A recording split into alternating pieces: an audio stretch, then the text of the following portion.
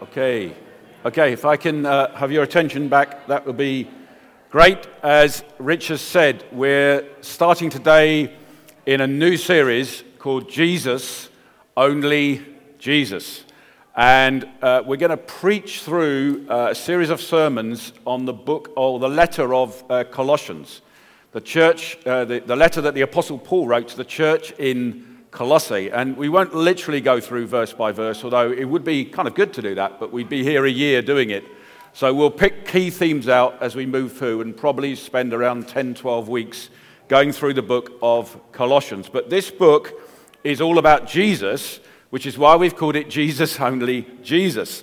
And it was written, just very quickly to give you some background, we think this letter was written around AD 62, just after Paul had been put under house arrest in Rome. So in Acts 27-28, we get the story of his journey up to Rome where he gets shipwrecked, gets there, and then he gets put under house arrest. And he probably writes this letter together with the letter to the church in Ephesus, if the letter of Ephesians, around the same time, maybe under the same house arrest. And Colossae is kind of a city that's around 160 kilometers east of Ephesus. And Ephesus is in southwest Turkey, kind of an hour's drive, what we now call south of the city of Bodrum. If you know anything about Turkey, it's kind of in the southwest Turkey, and Colossae would have been connected by a river inland around 160 kilometers. And what happened was, as we read through this, we'll see there's a man called Epaphras who would have been visiting, who came from Colossae, and he would have visited the city of Ephesus when Paul was there teaching and planting and starting a church. And it would appear that he became a Christian, a follower of Jesus, whilst visiting Ephesus, and then went back to Colossae and started a church in Colossae, which is kind of cool. It's great. And he's mentioned here in these next few verses, which we'll read in a moment. And he's now brought news to Paul about this church that Paul has never visited. So Paul has never been to this church he's writing to. He's hearing about it through others and this man called Epaphras. And it kind of, what he sets out is, who is Jesus? Who is Jesus in the spiritual realm? Who is this man Jesus we've seen walking around some 30 years ago? Who is he? It sets it out. And so if you've got questions about who Jesus is, this is very helpful. And then when we get on to chapters 3 and 4, it kind of switches into, so what does my life now as a follower of Jesus, what is it supposed to look like? And we'll get very practical. So just as I end this introduction, I want to say, as a church here at Grace City, we've just come out of a themed series about COVID and the cross. But normally, it would be our intention to preach through books of the Bible. That's what we like to do, because it kind of, you can't pick and choose what you want to say so much. When you preach through a book of the Bible Bible kind of makes you say some things maybe you don't want to say, and kind of brings you through and gets you to cover a whole range of subjects. So normally as a church, we believe very much in the power of Scripture and the authenticity of the Bible, and so we'll always try to preach through books of the Bible. So that's just a very quick introduction. I'd love to do a longer one, but that's a very quick one. So I've called today's preach, Being Strengthened in God. And we're going to look at the first 14 verses, shock horror, 14 verses of chapter 1, but I'm not going to preach through every verse. I'm probably only really going to preach on one verse. So I think the first thing I'll do is I'll start to read this and make comments as we go through, and then we'll land in one of these verses. So I'll read through verse 1 to 8 first. So it says this, Paul, an apostle of Christ Jesus by the will of God, and Timothy our brother, to the saints and faithful brothers in Christ at Colossae. Grace to you and peace from God our Father. We always thank God, the Father of our Lord Jesus Christ, when we pray for you. Since we heard of your faith, he's not been there, he doesn't know them. Since we heard of your faith in Christ Jesus, and of the love that you have for all the saints. What a great thing to be said about a church. I'd love that to be said about Grace City. Because of the hope laid up for you in heaven. Of this you have heard before in the word of the truth, the gospel, which has come to you, as indeed in the whole world, and is bearing fruit and increasing, as it also does among you, since the day you heard it and understood the grace of God in truth. Let me just for a moment say, he's talking about the gospel bearing fruit and growing in the whole world. What he means by that is the world that was known to him at that time. Okay, around the area where he lived. But it's interesting to look back 2,000 years later and say, is the gospel still bearing fruit and increasing in the whole world? And the answer is, it is. So we can live in a place, we can live in a country like Canada. I've spent a lot of my life in the UK. I've also ministered a lot in Germany, in Europe. It can feel like, I'm not sure it is. I'm not sure the gospel is still increasing. It's bearing fruit, but is it increasing? I want to say there's a book called Operation World, which a man called Patrick Johnston does very faithfully, where he collects data from all across the world. And I was looking recently at a summary, I'll just give you a headline on this because it's worthy of a whole talk. But he says this recently, this is pre-COVID, he says, this is my question, is the gospel still increasing, as Paul's saying here? He says this, it has been a most remarkable generation in church history. Who among us 30 years ago could have envisioned over 100 million Chinese Christians?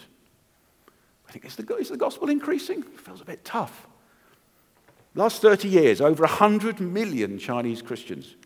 There are large church movements now in Iran, Algeria, and the Sudan.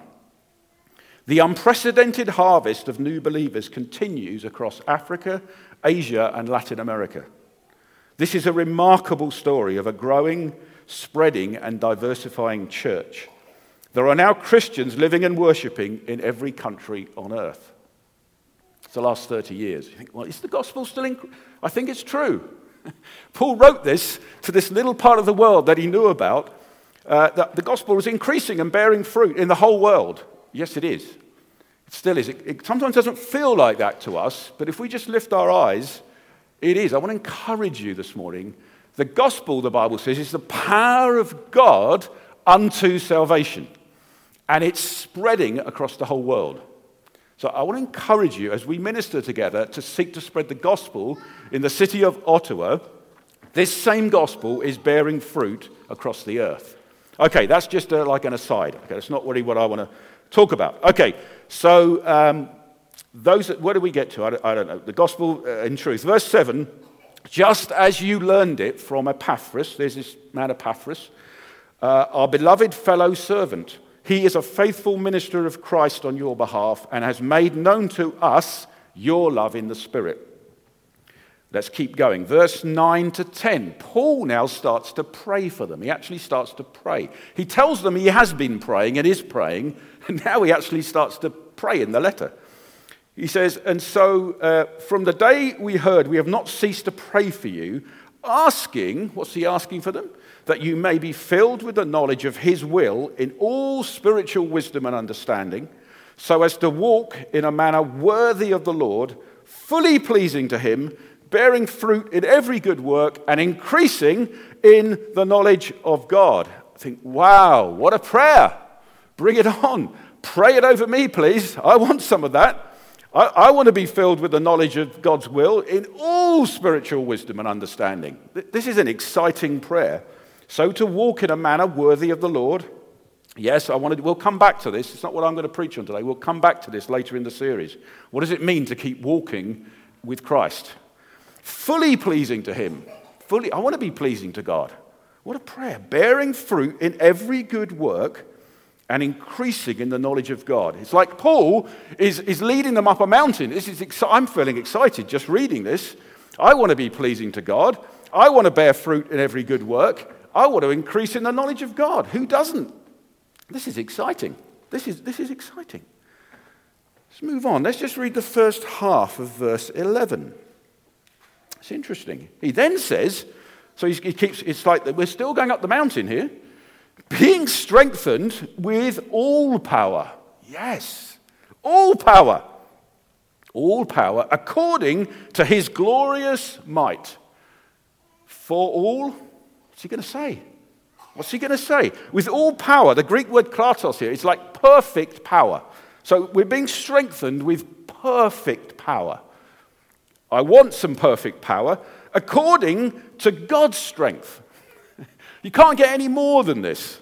So we're bearing fruit in everything. We're increasing in the knowledge of God. We've got this perfect power. We're being strengthened with it. You think, wow, Paul, what's this? What's coming next? So that you give me every bit of ground that I take, I'm going to take it. I'm going to bring in the kingdom of God in Ottawa because the power of God's coming on me. I'm at the forefront. There's success coming on me. There's prosperity coming on. This is going to be amazing.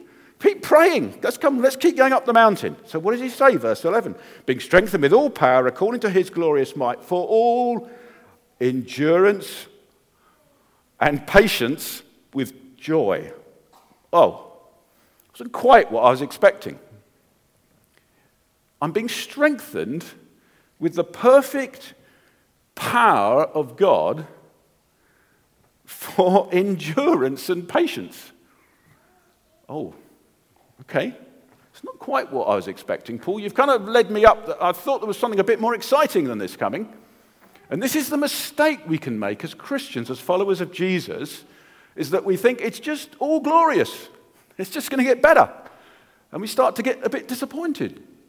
See, Paul knew some things. And we'd be wise to follow what's in Scripture. He prays. We need power. He's not praying for breakthrough, so power so that we can break through and have success. It's basically for endurance and patience. Oh, I'm not so keen on that. I'm not so keen on that. Let's just look at this for a moment. It's important to understand what these words mean. Endurance. All endurance. I think on the screen we'll have an actual meaning of this. I think this is from Help Word Studies. There's lots of these you can find online. It's interesting to unpack what these words mean. So it comes from two Greek words. The Greek word is hypomone, and it comes from hypo, which means under. Sorry, I hope you don't mind a quick Greek lesson. This won't last too long. And meno, which means to remain and endure. So what he's saying is you're going to have perfect power from God to remain under some things. Oh, okay. It says properly remaining under, endurance, steadfastness, especially as God enables the believer to endure under the challenges he allots in life. Oh. Not sure I came to church to hear this morning. Paul's saying you need power to remain under some things, to remain under some circumstances. Our tendency, and I know mine is, when I get some challenges, I want to run. I want to get out of here. Get rid of this. Sometimes it seems to me that part of the walk of the Christian, and there are seasons in this, where he actually calls us to remain under some things. Calls us to stay, calls us to get through. You see, we can have a very negative view of endurance. I think it has got a negative connotation. It's like, who wants to endure? It's just horrible. Somehow it's seen as failure. So we don't talk about it. It's like, what? It's not worthy of God. It's not worthy of being a Christian to endure. See, it's about how we respond to difficult circumstances. That's the key here. Will we remain under difficult circumstances without giving up or running away? Endurance when circumstances are difficult, and sometimes we just need to hold our ground. And we're looking for this victory. We're looking for things to break open all the time. And sometimes God says, no, actually, you'll win. You'll do well by learning to take my glorious strength to cause you to remain under some things. Because that's when I'm doing some significant work in your life.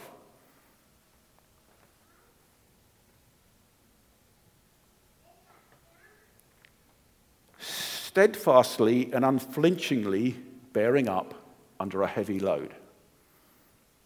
Okay, does get happier soon, don't worry. Okay. But we need to say some of these things. See, some of you, so you can look at COVID, you can look at the last 18 months and think, to be honest, COVID was the least of the things I'm bearing up under. COVID's just brought some other things to the surface that have actually, I've got other things going on. COVID's kind of there, but my goodness, you don't know what else I'm grappling with here. And it feels like there's some things on me that I can't see an easy escape from. And maybe you're not supposed to escape. Maybe you're supposed to draw on the power of God to help you remain. Maybe that's what God's doing in this season. Some of you need to hear the well done of God. Some of you may think you're failing. It's like, is this right for me? It just feels weird and horrible at the moment. And some of you, you've remained through difficult circumstances, and you need to hear the well done of God. It's not failure. It's not failure. We can have a strange, warped view of success. So you want to hear God say, well done, you've done well, you've remained, you're doing well. You're remaining under some difficult things. And that's what you're supposed to do. At the moment, that's right for you. It's okay. I'm doing some things in your life. See, much of this is done in secret. And no one sees, really, apart from you and God. And that's hard. But God does see. He wants to say that to you today. See, part of this is the ability to focus on what is beyond the current pressures, the hope of Christ. It's interesting. Hebrews 12:2, writer to the Hebrews says, it's talking about Jesus, for the joy that was set before him, endured the cross, despising its shame. The word endured here, Greek word endured here, hypomone. It's the same word that Paul's using in his letter here to the Colossians for endurance. Saying Jesus remained under the cross is kind of what it's saying, despising its shame because he was looking for the joy that was set before him, i.e. you and me. Jesus remained under the cross. He could have taken himself down. He could have called a legion of angels to rest. He could have done anything. But no, Scripture says he remained under the cross. That's a literal translation of this.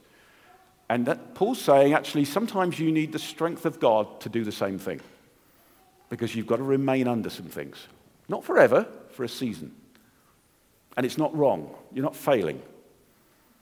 It's opportunity for you to dig into God and get his power to come to you. And you come through stronger. So it's not a passive grin and bear it. I'm not saying to you, just be stoic this morning. Just grin at me. It's all okay. It's like, a famous, how are you doing? Yeah, okay. Okay. And inside you can think of 10 things that you want to shout at this person about and say, you don't know how hard my life is. But you don't. You go, okay, yeah, we're doing good. No, you're not. But I'm not saying to you today, just try harder. Just be stoic. Just keep the smile going. It's an active drawing on the God. Okay, it's being real. It's being strengthened within with power according to his glorious might. That's endurance. Okay, by the way, we've landed in verse 11, in case you're wondering. Okay, and patience.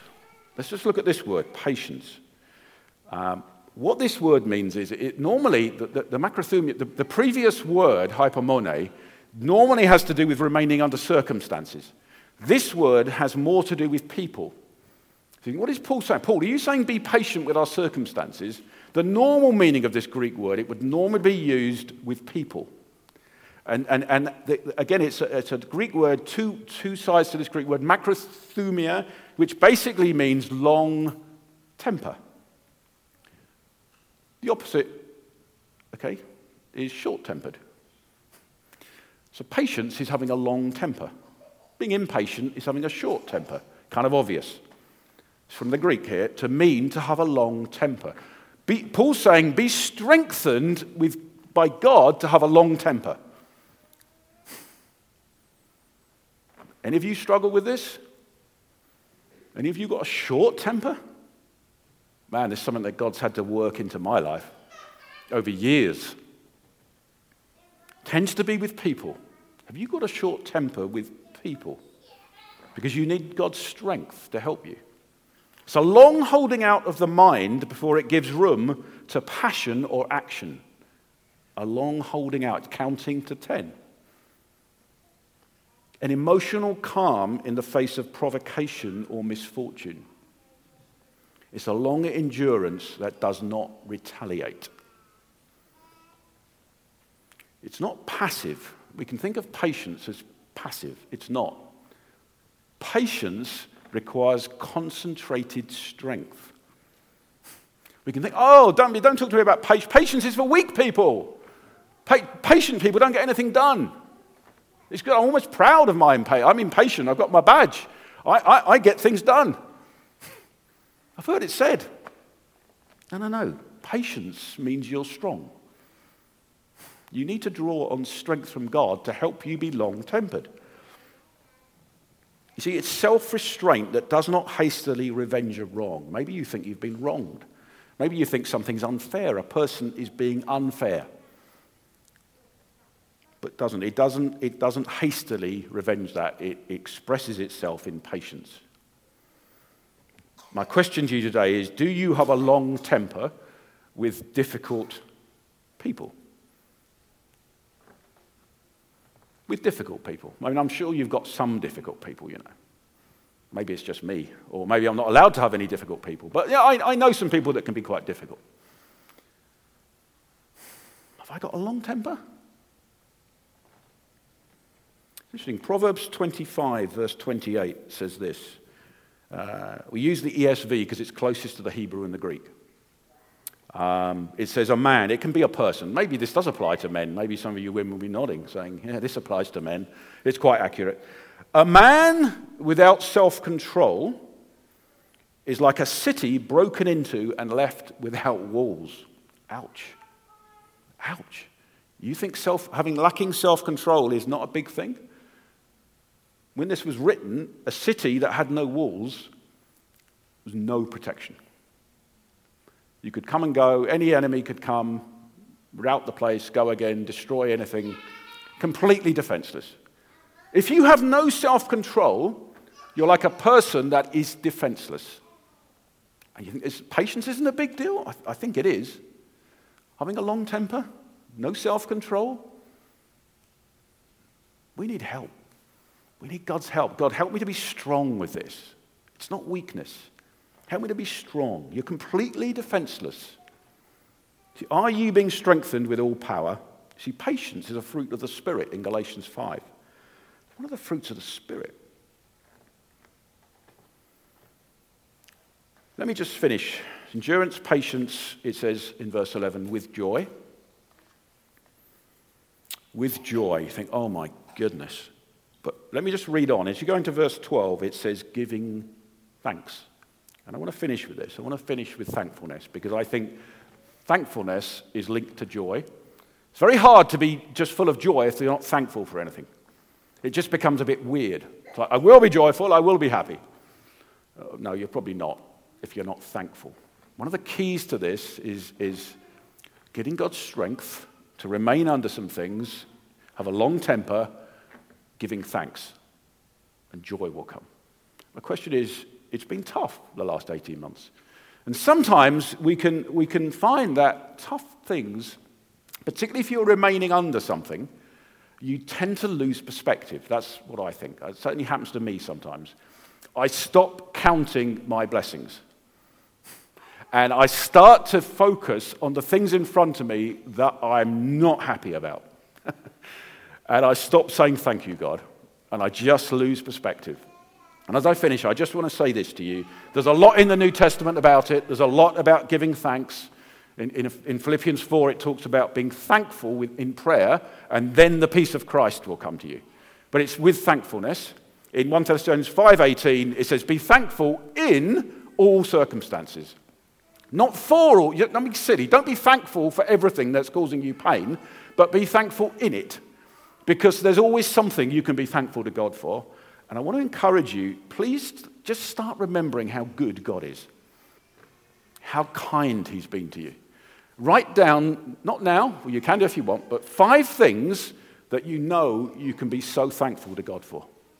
Even if right now you think, I'm having to remain under this thing that's on me, write down 5 things you can praise God for and be thankful. It's so important. It will change your life. It's always helped me to be thankful. I'm going to finish with this. I'm going to read just the lyrics of a song. Stuart Townend, who's written a lot of songs, he wrote In Christ Alone, that many of you will know. He wrote this song that's not so well known. And I'll finish with this, and I'll just read it through, but it kind of says everything I want to say. It says, in every day that dawns, I see the light of your splendor around me. Can we say that? Can you say that?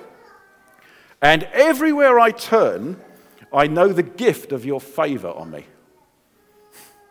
Can you do that? What can I do but give you glory, Lord? Everything good has come from you. I'm grateful for the air I breathe. I'm so thankful for this life I live. Maybe some of you need to say that today, even though it's hard. God, actually, I am thankful for this life I live. I know I've got this weight, it feels like, on me, but God, I'm thankful for this life I live. Because there's a lot of things to be thankful for. For the mercies that you pour on me, and the blessings that meet every need. And the grace that is changing me from a hopeless case, that's me, to a child that's free to give you praise, for in everything I know you love me. And just finish with this. His second verse says this, so through all that I have known, I have been held in the shelter of your hand. As my life unfolds, you are revealing the wisdom of your sovereign plan. There are no shadows in your faithfulness. There are no limits to your love. And I tell you, if you speak that out every day, your life will start to change. Thankfulness in the midst of remaining under circumstances and having a long temper with people and being strengthened by God. Maybe today, as we sing together in these moments, maybe you need to just start calling out thankfulness to God in your heart. And let's do that for these moments. God is here by his Holy Spirit.